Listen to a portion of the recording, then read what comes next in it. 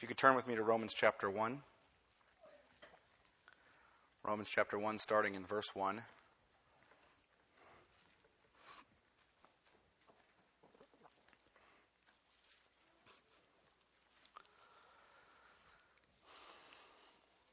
Paul, a servant of Christ Jesus, called to be an apostle, set apart for the gospel of God, which he promised beforehand through his prophets in the Holy Scriptures, concerning his Son, who was descended from David according to the flesh, and was declared to be the Son of God in power according to the Spirit of holiness, by his resurrection from the dead, Jesus Christ our Lord, through whom we have received grace and apostleship to bring about the obedience of faith for the sake of his name among all the nations, including you who are called to belong to Jesus Christ.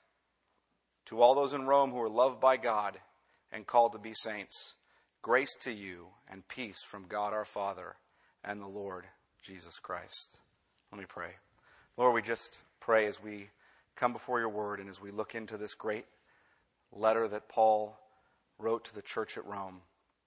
We pray, Lord, that you would help us understand really what Paul's mission was.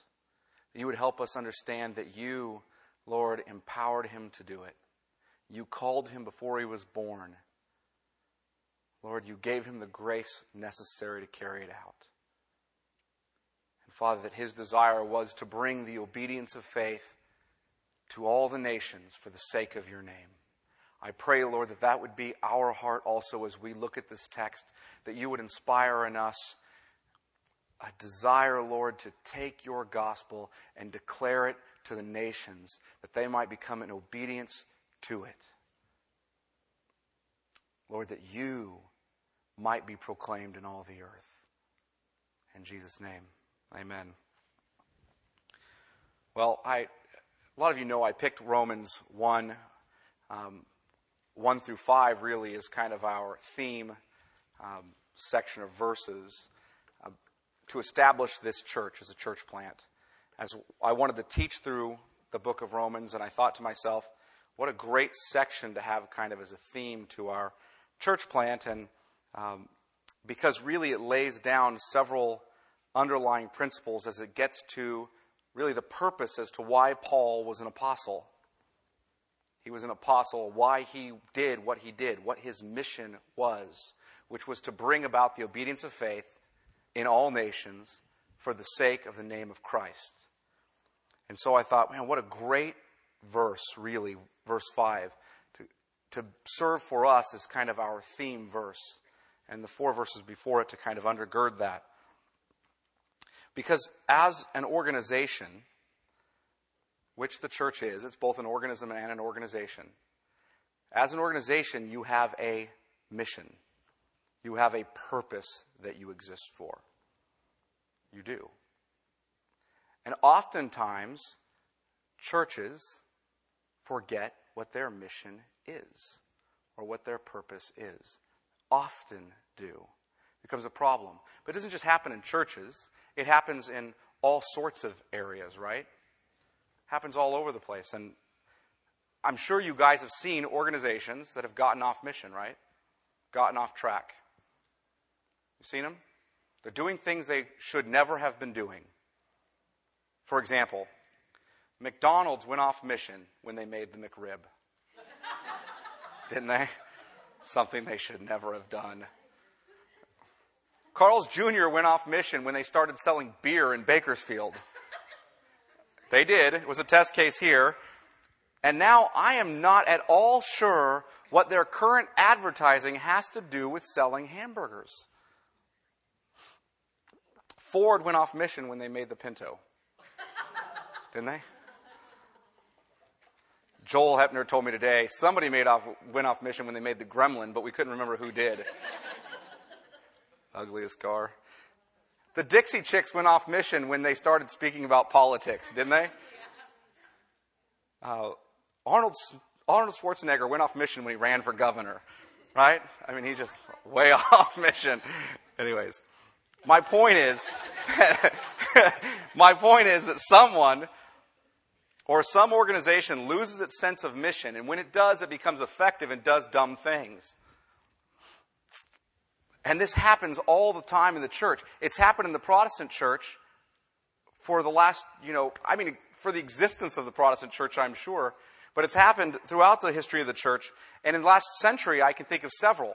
For example, the social gospel that cropped up in the early part of the 20th century.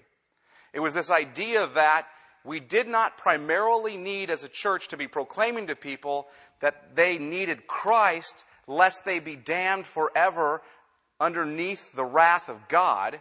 But instead, what people really needed, what the good news was, is that Jesus tells us to go out and serve the poor. That social gospel, by the way, is cropping up again in a group called the Emerging Church, who's throwing out the atonement of Christ and the necessity of salvation from eternal wrath in exchange for a gospel that is good news about how God can help the poor. The church went off mission. Didn't know what its purpose was. The flip side of that in the 20th century was the response of cultural fundamentalists. Now, when I'm talking about cultural fundamentalists, I mean that aside from theological fundamentalists. Theological fundamentalists are those men who came along and said, these are the truths that we believe in. These are the fundamentals of the faith. Cultural fundamentalists are a group that kind of did this. They basically removed themselves from the society to the point that they were no longer able to penetrate the culture with the gospel of Christ. But instead, they hid out in little homeschooling communities in Montana and stocked up guns and supplies, waiting for the return or waiting for the coming of the Antichrist or the rapture, hoping, of course, that the rapture would come first. That happened. That is true. That's an extreme version of it, but it's true. They went off mission. Another movement was the seeker movement, seeker-sensitive movement. The church lost sense of its mission. They wanted to make the church a place that was acceptable to all, and in doing so, made it a place that was not acceptable to God. Or what is now, I just came up with this term today, the full service church movement. This idea that the church is now open to meet all your needs. Whether it be childcare or counseling or music preferences or camps or clubs or weight loss groups, or in some cases, even hula dancing classes. That's true. One well-known evangelical church, which will go unnamed, has a hula dancing ministry in which you can accomplish all 5 purposes for the glory of God through hula. True. Lost a sense of their mission. The problem is the church has often lost its understanding of its mission. So then the question is, what is the mission then of Sovereign Grace Church of Bakersfield? Listen, our mission is to declare the glory of Christ in all things for the joy of all peoples. That's our mission. That's why we exist. I want you to notice that Christ is central to our mission. Declaring the glory of Christ in all things for the joy of all peoples. He is central to our mission. His glory is the display of his characteristics.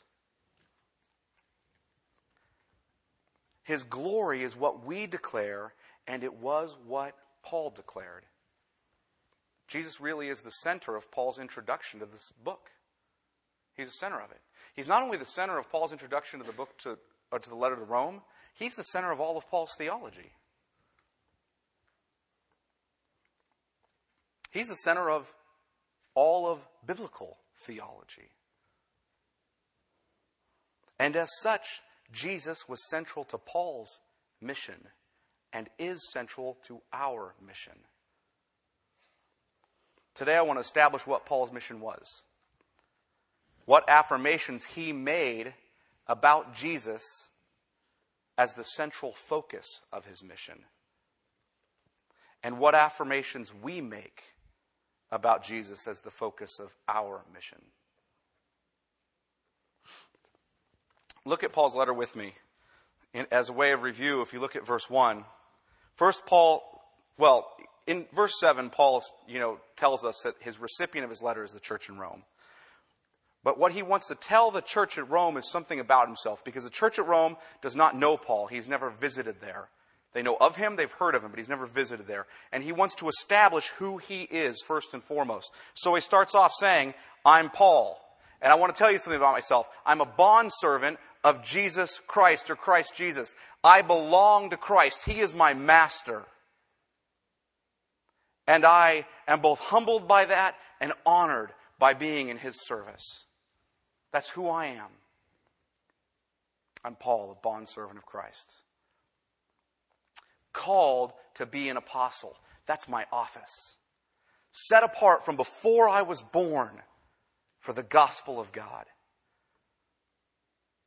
And then Paul tells us what his authority is.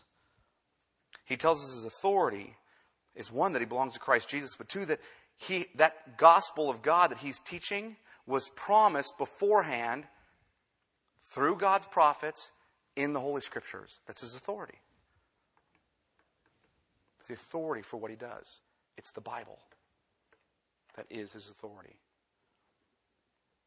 Then he tells us whom he is proclaiming concerning his Son, who was descended from David according to the flesh and was declared to be the Son of God in power according to the Spirit of holiness by his resurrection from the dead. I am proclaiming to you the Davidic Messiah, the God-man, who both suffered and died and was resurrected and exalted as Lord. That is whom I'm proclaiming. He is the center of my mission. Him, Jesus Christ, our Lord. The center of our mission. And what's his purpose or mission in proclaiming Jesus? What is his purpose or mission in proclaiming Jesus is what he tells us in verse 5. Why do I do this? You know why? Because I want to bring about the obedience of faith in all nations for the sake of his name. That's why I do what I do. That's why he's the center of our mission. I want to bring about the obedience of faith in all nations for the sake of his name. His mission is to declare the glory of Christ. Listen, the sake of his name speaks about God's glory. It exalts the glory of God. That's what he's about. He wants to declare that. It's his purpose. To declare the glory of Christ in all things. Because when we put ourselves under the glory of Christ in all things, we're in the obedience of faith. And I'm going to flesh that out some more in a little bit. For the joy of all peoples, which I'm going to talk about how grace issues and joy. But I believe there are 5 affirmations Paul makes about Christ as the focus of his mission. There are 5 affirmations that Paul makes about Christ as the focus of his mission in this verse. Really 4b through 5. He makes 5 affirmations, starting in 4b and going through 5, about Christ as the center of his mission. And I want to say this. These 5 affirmations are 5 affirmations that we, as Sovereign Grace Church, are making about Christ as the focus of our mission. I'll tell you this. I will not be able to get to all 5 tonight. I was going to try, and then I realized it would be like 10 o'clock before we got done. So I'm going to get to 3 of them tonight. The 3 of them tonight, and I'll do the next 2 next week. But here are the 5 affirmations. 5 affirmations of Christ as the focus of our mission. 1, Christ is the Lord of his church. Christ is the Lord of his church. 2, Christ is the source of grace that empowers us for service. Christ is the source of grace that empowers us for service. 3, Christ is the Savior and Lord that we obediently trust, or whom we obediently trust. Christ is the Savior and Lord whom we obediently trust. 4th, Christ's lordship. Christ's lordship is to be declared to all the nations. And 5th, Christ's glory is the goal of our ministry. If you didn't get to 4 and 5, that's okay. Next week I'm going to cover 4 and 5. Christ's glory is the goal of our ministry. Those are the 5 affirmations. I'm hoping to get through the first 3 tonight So let's deal with the first one. Christ is the Lord of his church. First, Christ is the Lord of his church. Look at verse 4 and B. Paul tells us all of these things about who the Son is, and the Son is the focus of the gospel. And Paul tells us all these things, that he is man, that he is the Davidic Messiah that's been promised, that he is the one who suffered and died, who was humiliated on our behalf. And then he tells us that he is fully God, that he is the one who was resurrected from the dead, and as such became the exalted Lord, seated at the right hand of God. He tells us that about him. And then he concludes that by saying, Jesus Christ, our Lord. Jesus means Yahweh saves. Christ is the Greek word for the Hebrew word Messiah. And Lord is the idea that he is reigning. He is on the throne. It's a declaration of something about him. He is Lord. That is how we can say, all authority in heaven and earth has been given to me. I have it all. I reign. I am Lord. And Paul says that about Christ. He's Lord. In fact, in 1a, he kind of hints at that when he says that he's a servant of Christ Jesus. What do you say when you say you're a servant of someone?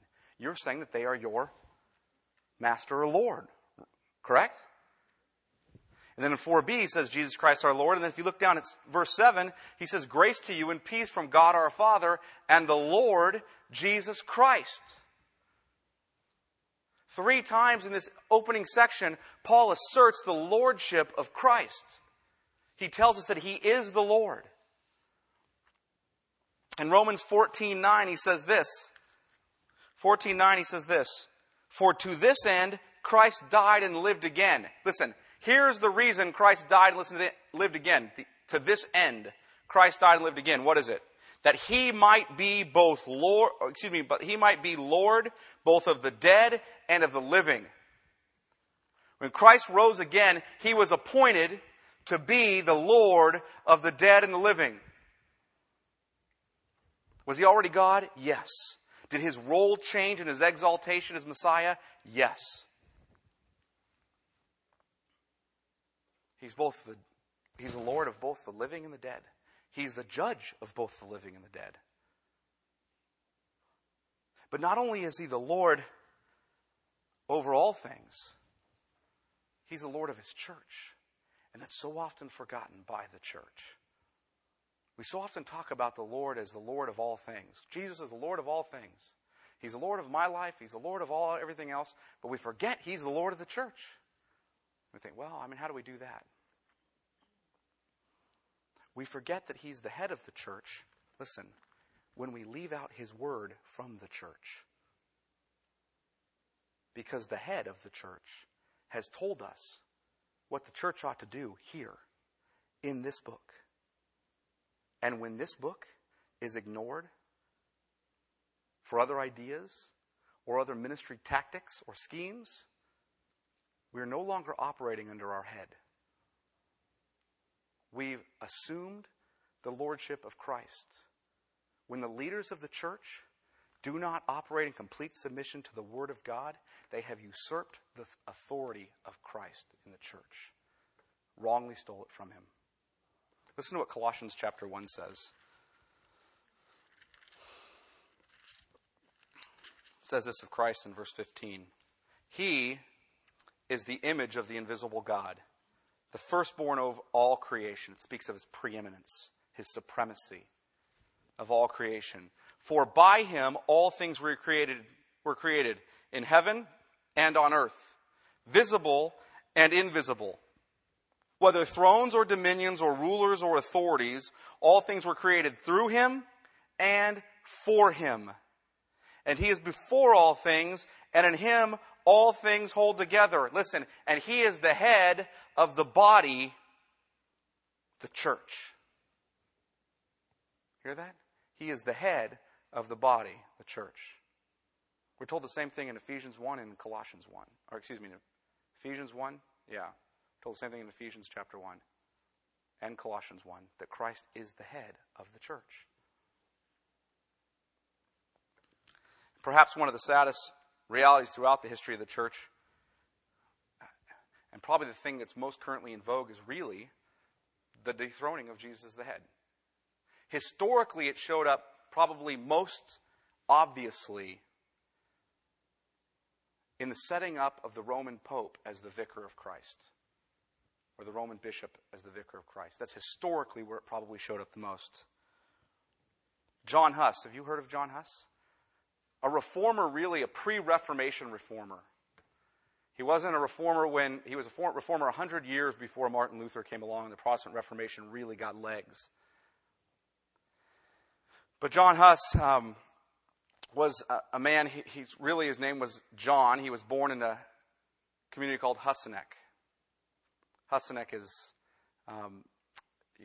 this community in which he lived, and he decided to shorten the name of it. Instead of being John of Husinec, he decided to be John of Huss, or John Huss. It's called that. Huss means the goose. So when he shortened to Huss, people referred to him as the goose, John the Goose. He was martyred on July 6th, 1415, by the Roman Catholic Church.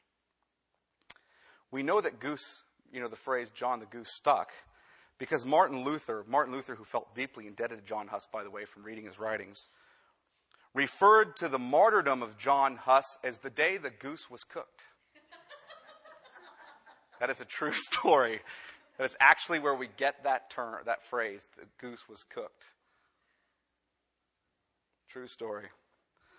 Sounds funny, but it's true. Before burning him at the stake, they clothed him in all his priestly garments. Brought him out before the crowd, stripped all the priestly garments off of him to demonstrate that he had been defrocked and excommunicated. And then they set fire to him at the stake. He was sentenced to die by the Council of Constance, which was presided over by the Bishop of Constance. As they led him to the stake, it's reported he said this: "Lord Jesus, it is for you that I patiently endure this cruel death. Have mercy on my enemies." He was then heard reciting the Psalms as the flames engulfed him. What were the three doctrines that Huss was teaching that got him burned at the stake? Want to hear them? First, he said that all true believers are members of the church. Sound radical? Second, he said the authority of the Bible is higher than the authority of the church. And third, and probably seen as the most abhorrent doctrine, he said that Jesus Christ is the head of the church and not the Pope.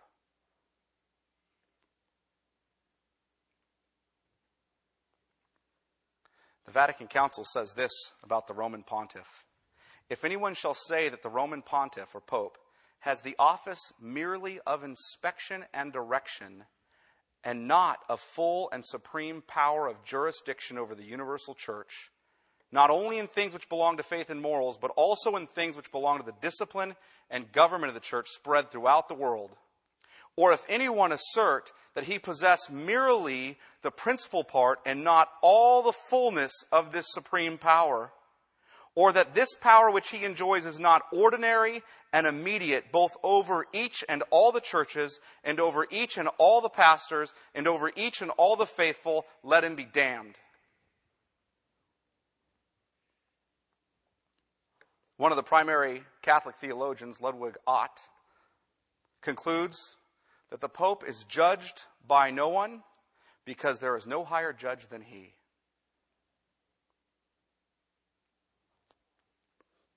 Luther said that if Christ were on earth and preached his own headship, the Pope would crucify him. And that he owed no more allegiance to the Pope than he did to the Antichrist. Luther had a way with words, didn't he?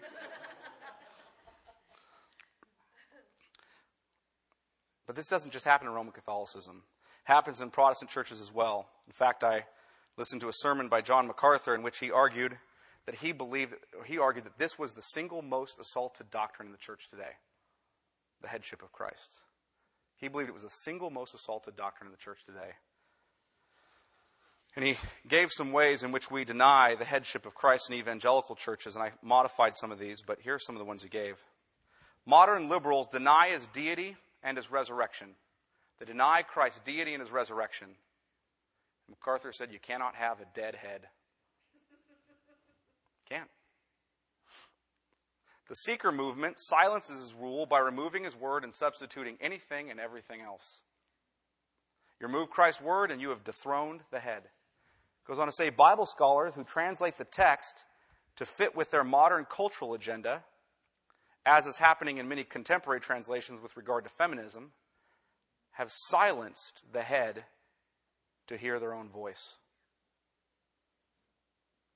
or the voice of their own culture. The emerging church denies the clarity and propositional truth of the Bible, so we can no longer hear the word of the head of the church.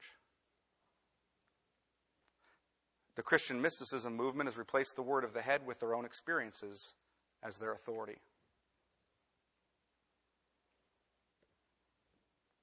Paul goes on to tell us that it is Jesus Christ our Lord through whom we have received something.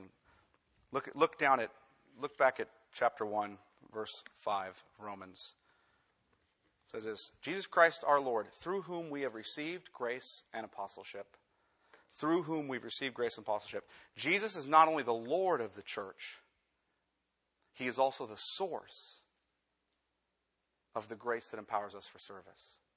Not only the Lord of the church, he's also the source of the grace that empowers us for service. Christ is the mediating source through whom we receive grace.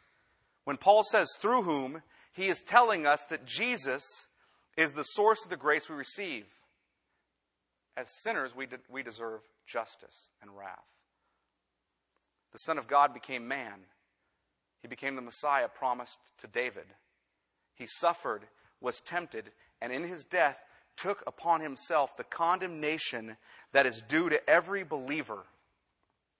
He then rose from the dead and was appointed to be the Son of God in power. He is Jesus Christ our Lord. If we are in him, grace has been given to us. Do you hear that?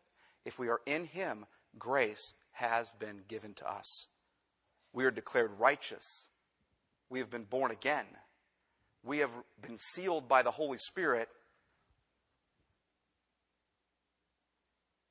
Those things have happened because of the grace of God that has come through Jesus Christ. Before I go on to talk about, though, really the impact of that grace in our lives, because I'm going to talk about that, the impact of that grace in our lives, I want to point out a few elements in the text. First, look at this statement where he says, through whom we have received grace and apostleship. It's interesting because as you read this text, he starts off saying, Paul, a servant of Christ Jesus. He doesn't identify any other apostles, and then he goes on to say, through whom we have received grace and apostleship. He doesn't identify at the beginning any other apostles.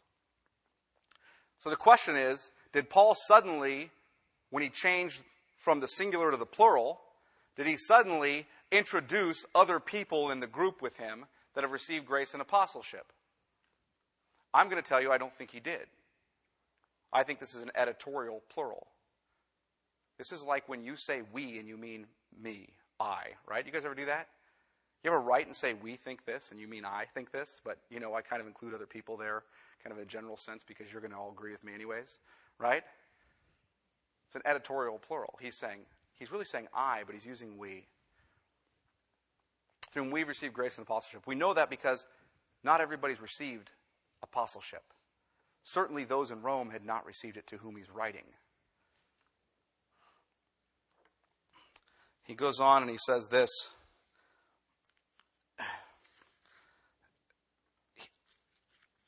We've received grace and apostleship to bring about the obedience of faith for the sake of his name among all the nations. What Paul wants to establish is that grace and apostleship are really not only this idea that he's received grace that is for election and calling and salvation, but it's also grace that is for gifting to do what God has called him to do. It's more than just the idea that I received grace and now I'm saved.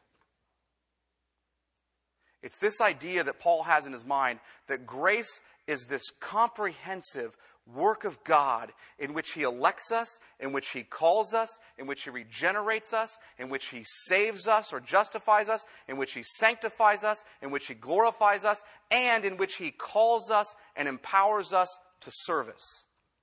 It is all that. And there are 4 truths about this grace and how we receive it that I want to show you. First, our whole salvation is completely of grace. Our salvation is all of grace. Nothing else. In Romans 4:4, this statement is made. Now to the one who works, his wages are not counted as a gift, but as his due. Hear that? To the one who works, his wages are not counted as a gift. A gift is grace, but as his due. It's not by works, or it wouldn't be by grace. It goes on in chapter 11, verse 6, and Paul does and says this, furthering this concept. But if it is by grace, it is no longer on the basis of works. Otherwise, grace would no longer be grace. Do you hear that? In Ephesians 2:8-9, what does it say? For it is by grace you have been saved, through faith, and this not of yourselves, it is a gift of God, not by works, so that no man shall boast. 2 Timothy 1:9 says this.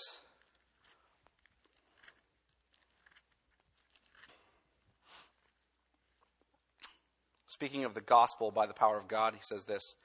God, who saved us and called us to a holy calling, not because of our works, but because of His own purpose and grace, which He gave us in Christ Jesus before the ages began.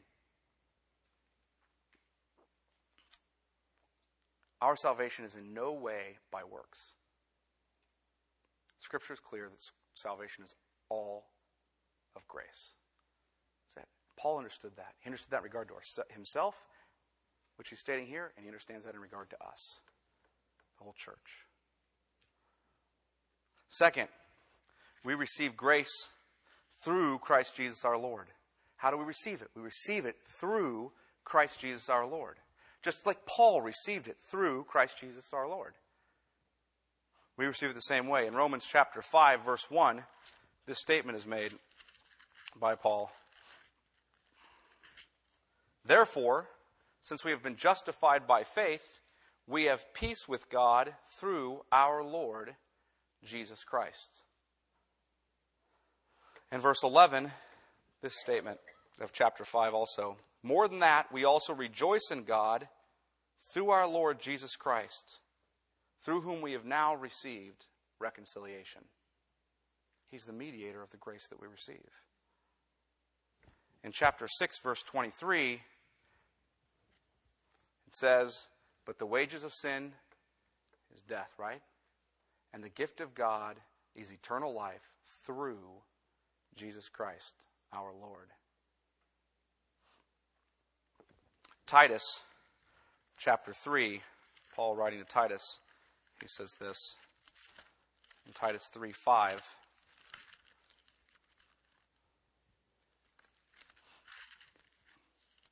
He saved us, speaking of God our Savior, He saved us not because of works done by us in righteousness, but according to His own mercy, by the washing of regeneration and renewal of the Holy Spirit, whom He poured out on us richly through Jesus Christ our Savior, so that being justified by His grace, we might become heirs according to the hope of eternal life. Our salvation is all of grace, and we receive that grace through the mediation of Christ Jesus, our Lord. We have to be clear about that. Paul's making that very clear at the beginning, that he understands that about himself.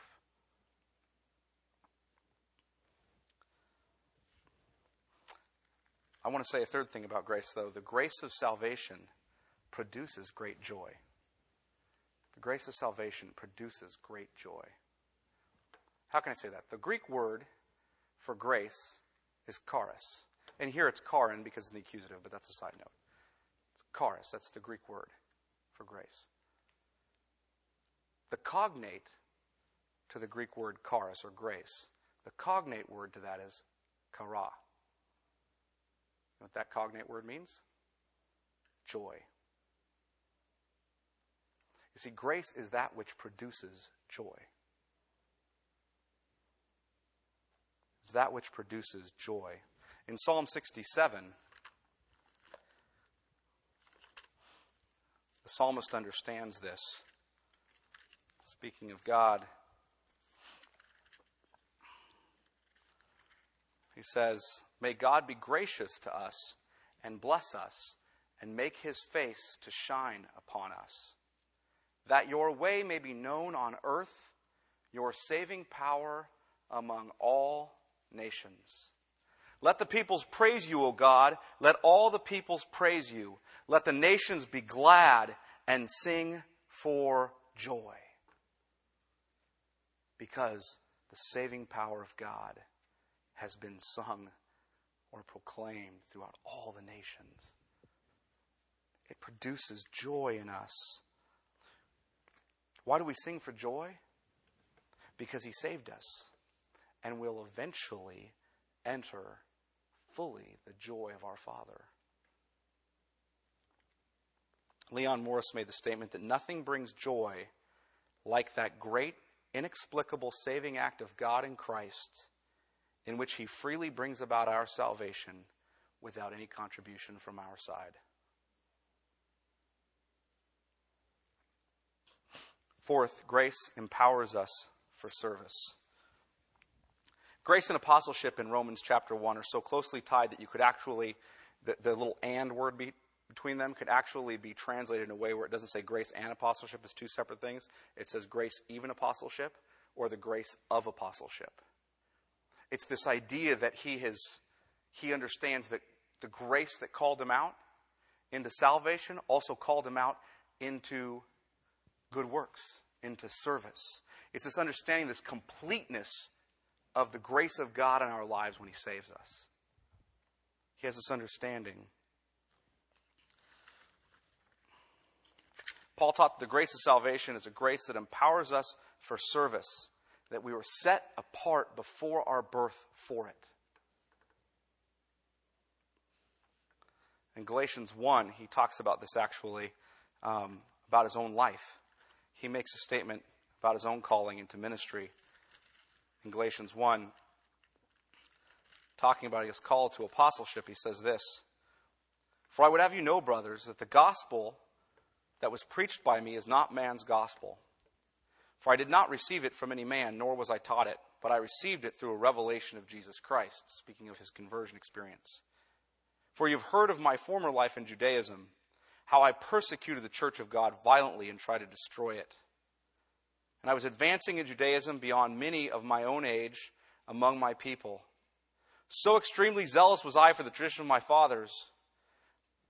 But when he who had set me apart before I was born, and who called me by his grace, was pleased to reveal his Son to me," why? "In order that I might preach him among the Gentiles. I did not immediately consult with anyone, nor did I go to Jerusalem to those who were apostles before me, but I went away into Arabia and returned again to Damascus." Listen, Paul understood that God, when he calls you out, does not call you out just so he can offer you salvation and you can sit in a corner somewhere. He calls you out and saves you so that you can proclaim his glory throughout the earth. That's why he does it. It's not preeminently for your own good, although it is for your good. It is preeminently for his glory. And so he gifts you for service to bring glory to his name. I just quoted Ephesians 2, 8, and 9. People usually stop short there and forget about verse 10. "For we are God's workmanship, created in Christ Jesus," right, "for good works, which he prepared beforehand that we should walk in them." Romans chapter 12, the same understanding of grace comes out in Romans 12, which we'll spend more time on, obviously, in 6 years or so. But Romans chapter 12, verse 6, this statement is made. Speaking of spiritual gifts for the church and service, he says this: having gifts, he's talking about how we all have different gifts, we're members of the same body, having gifts that differ, listen, according to the grace given to us, let us use them. Having gifts that differ according to the grace given to us, let us use them. There he's not talking about grace into salvation. We all receive the same grace into salvation. But with that grace into salvation came differing grace unto gifting for service. Have a different calling in our lives. Very few are called to be apostles. Some are called to be pastor teachers like myself. Some are called to be single. Paul talks about that. Think about that. Doesn't sound like a gift most people want. Apparently it's there. Some are called to be moms. That's what they're called to be. Some are called to be men who are elders in the church. Some are called to be academicians, scholars, or businessmen. I don't know what God's calling each and every one of you into, but I guarantee you, in some way, He expects that He has set you apart before birth, that you might use that calling for His glory.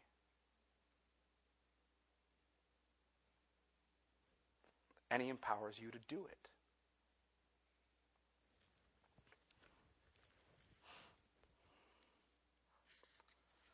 In 1 Corinthians 15:10, Paul says this. Listen.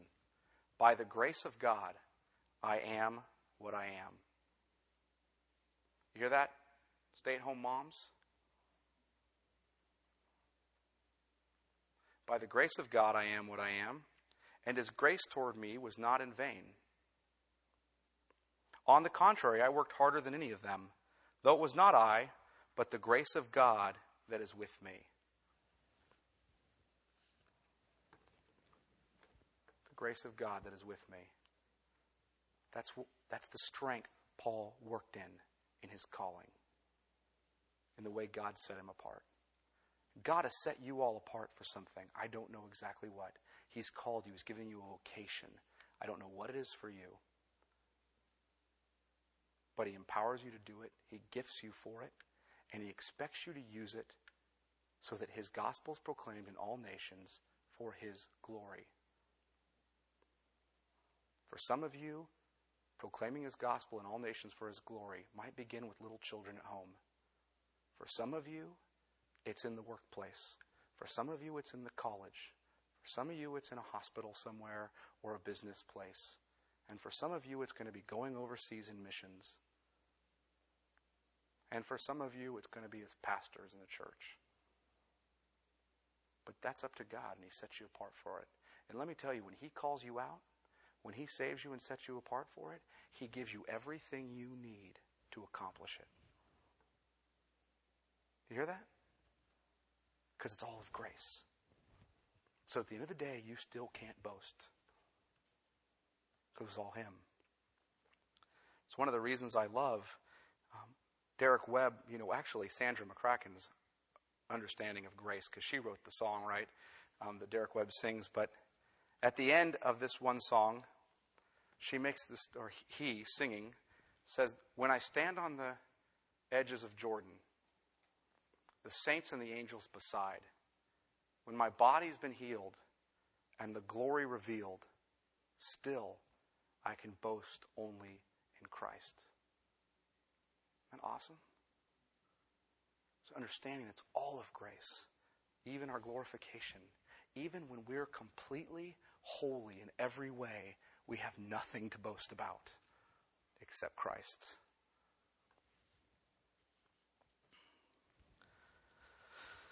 Not only is Christ the head of the church and the source of the grace that produces joy and empowers us for service, Christ is the Savior and Lord we obediently trust. Christ as the Savior and Lord that we obediently trust. Paul's purpose or mission was to bring the obedience of faith to the nations for the sake of Christ's name. So then the question becomes, what in the world is the obedience of faith? That seems like a strange statement. You're saying we're saved by grace alone through faith alone, and then you're telling us that he wants to bring the obedience of faith to the nation. Obedience sounds like works to me. So what is the obedience of faith? Well, really there's three options. The first option is that it could mean obedience to the faith. By the faith, we mean a body of doctrine known as Christian theology. Some scholars have chosen that option, although I think it's a problematic option because there is no article in this sentence, and there is no grammatical reason why an article would need to be added. Article is the, right? An article is the. There is no the in this sentence. And there's no reason to add it. Second option is it could mean obedience that flows from faith. That we have faith and obedience flows from it. Grammatically, that's possible. The obedience of faith, that phrase is flexible enough that it could be the obedience that flows from faith, which we've heard that before. Third, it could mean the obedience that consists in faith. Listen, it's obedience that is faith, or that consists in faith. I would argue that it is the obedience that consists in faith. That's what Paul's talking about here. That would be the choice I would make. I argue this because it seems more theologically consistent, not because the grammar requires it. It has to be one of the last two. It's either the obedience that flows from faith, or it's the obedience that consists in faith. The grammar does not require either one. I think Paul's theology does. I think Paul's theology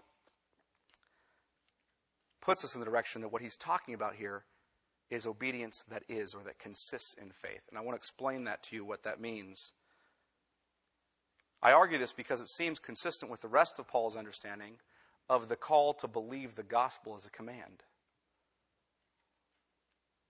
God gives a command, right? Believe the gospel. So if you do, what are you doing? Obeying. By believing. In Romans 6:17, Paul says this. But thanks be to God that you who were once slaves of sin have become obedient from the heart to the standard of teaching to which you were committed.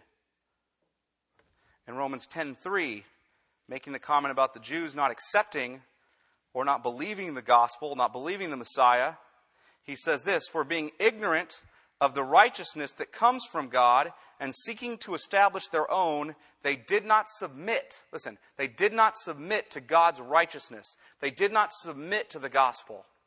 It's this idea of submission or obedience in faith. In 10:16, he goes on and he makes the strangest comment about the Jews here from our way of thinking. He says this, but they have not all obeyed the gospel. They have not all obeyed the gospel. For Isaiah says, Lord, who has believed what he heard from us. See the contrast he just makes between obeyed? They have not all obeyed the gospel. For Isaiah says, Lord, who has believed what he heard from us. He sees obeying the gospel as believing. 2 Thessalonians, Paul's writing in chapter 1, verse 5.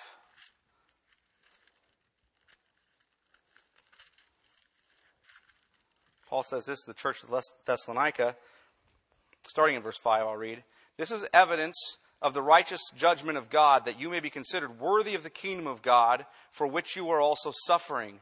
Since indeed God considers it just to repay with affliction those who afflict you. Some of us really like that, don't we? Anyways, and to grant relief to you who are afflicted as well as to us, when the Lord Jesus is revealed from heaven with his mighty angels, in flaming fire. Now listen, inflicting vengeance on those who do not know God and on those who do not obey the gospel of our Lord Jesus. Peter argues for the same thing in 1 Peter chapter 1, verse 22. He makes a very similar statement. He says this, having purified your souls, listen, having purified your souls by your obedience to the truth. Isn't that a strange statement? It's talking about faith. They obeyed the gospel. It's faith. What we need to understand is that sin is not just breaking laws. Listen, sin is not believing God's word. It's the heart of sin. It is sin to not trust God. What did Adam and Eve fail to do? When they disobeyed in the garden, what did they fail to do? Trust the word of God, isn't it? Isn't that what they failed to do? That's how they disobeyed. So God declares to us in His Word that we are commanded to believe in Him. God commands you to believe and repent of your sins. He doesn't ask you to. He commands it. Repent and believe are in the form of imperatives. They're commands. It's not optional.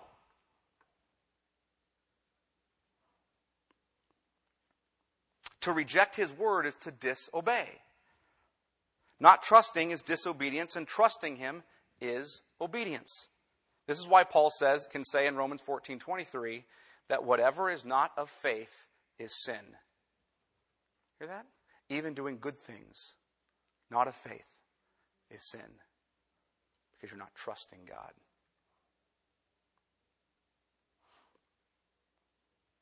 A great 20th century scholar named John Murray said this, the faith which the gospel promotes is not a fading emotional experience, but the commitment of wholehearted devotion to Christ and the truth of His gospel. The great Protestant reformer John Calvin said that those who reject the gospel perversely resist. Listen, this is a strange way to say this. It just struck me when I was reading it. Those who reject the gospel perversely resist the authority of God and upset the whole of what He has ordained. The Apostle John probably makes this most clear. In 1 John chapter 3, he says this. 1 John chapter 3, verse 23, speaking of God's command to obey, says this, and this is His commandment. You ready? This is His commandment, that we believe in the name of His Son, Jesus Christ, and love one another just as He has commanded us. Whoever keeps His commandments abides in Him, and He in them. And by this we know that He abides in us, by the Spirit whom He has given us. Hear that? This is His commandment, that we believe. There are some in the church today who claim that faith is merely intellectual assent. That's all it is. It's just this intellectual assent. I think it's true. That sounds true to me. Demons know that Jesus died and rose from the dead, and He's the Son of God, and that salvation is only through Him. They intellectually assent. They are not saved. That is not the kind of faith that saves. They believe that so much that when they read Romans 10:9, listen, this is what Romans 10:9 says, right? If you confess with your mouth that Jesus is Lord and believe in your heart that God raised Him from the dead, you will be saved. And they say, all this means is you need to think rightly about the truth of the gospel.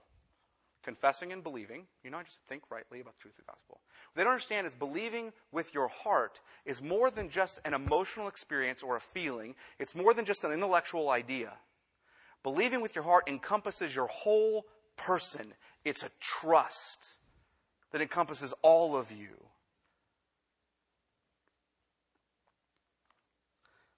They'll either say it's intellectual assent, or what they'll say is it's the other option they'll give is it's some sort of one-time experience of grace I had somewhere way back in the 80s when I ran up an aisle in a church.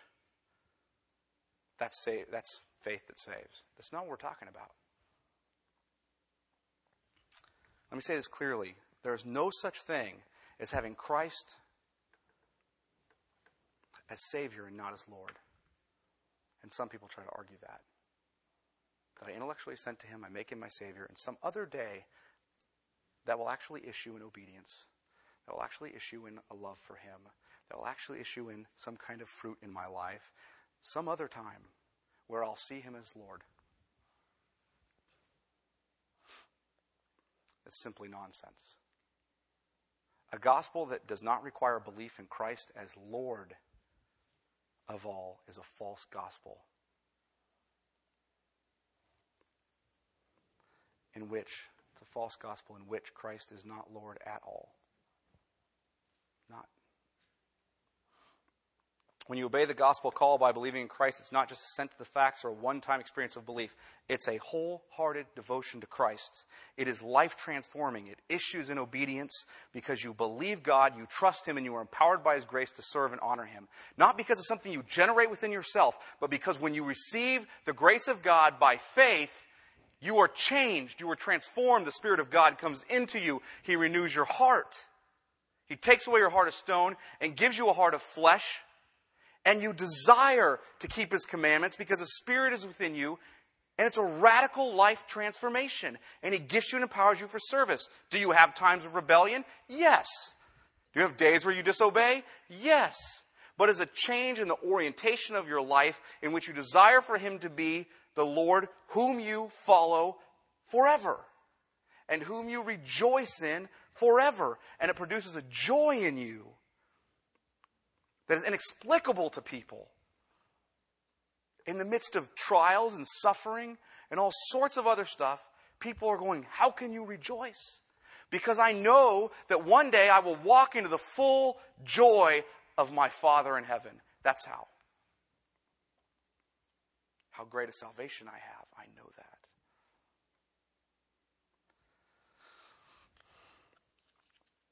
Paul goes on to say that his mission is to bring all nations to the obedience of faith for the sake of Christ's name, which we're going to talk about next week. But I want you to get a hold of this, that Jesus is the focus of the mission that Paul has, and he is the focus of the mission of this church. As we affirm him as our Lord, we also affirm him as the source of grace, and we affirm him as our Savior and Lord, personally, individually, and as a collective group of people. We trust him.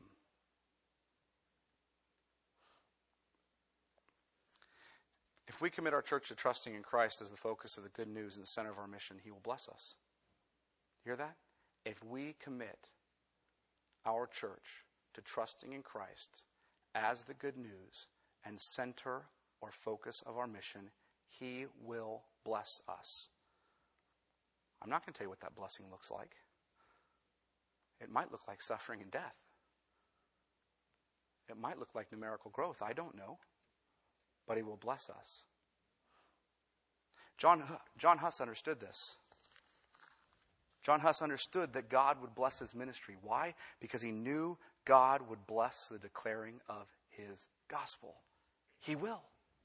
Because he's more jealous to have it declared than anyone else. John Huss understood it so much so that it's reported that before his burning, before they burned him, before they took him out, while he was on trial before the council at Constance, he said to the bishop of Constance, do you hear this? The bishop of Constance, he said this to him. Honestly, you may silence this goose, but there will come after me one whom you will not be able to silence. What's amazing is that 100 years later at Erfurt, Martin Luther, the great Protestant reformer, was being ordained to be a minister. And he was laying on the floor prostrate as happens at ordinations, in the shape of a cross. And he was laying on the tomb, on the crypt of the Bishop of Constance. Did God not have the last laugh in that? To which, I don't remember if it was R.C. Sproul or John MacArthur made the comment that just perhaps the last thing the Bishop of Constance said to John Huss was, "Over my dead body." Let's pray. Lord, we do thank you for Jesus Christ our Lord. We thank you for him. He is the center of our mission. He's the focus of it because he is the center and the focus of the gospel. Lord, he is the good news. And we thank you for him. Lord, let us be a church that always upholds him as our head. He has lordship here. That we will not replace his word with something else. That we will not come to a point where we believe that his word lacks clarity or any kind of propositional truth. Lord, that we will hold it forth with boldness, knowing that it is the word of our Lord and Savior, Jesus Christ. And Lord, help us to be a church that constantly recalls the fact that you, Jesus, are the source of the grace that we receive. And that your grace saves us to the uttermost. And Lord, that it empowers us to do what you've called us to. And help us to be a church, Lord, that sees you as both the Savior and Lord whom we obediently trust. That you are the center of our faith. That we are always faithful to your command to obey you by trusting you. Lord, we know that we will fail and we will continually need your grace. Lord, we know you are faithful and that the good work you have begun in us, you will bring to completion. We thank you for that. In Jesus' name, amen. Well, let me read 1 Corinthians 11 to you as we go to communion.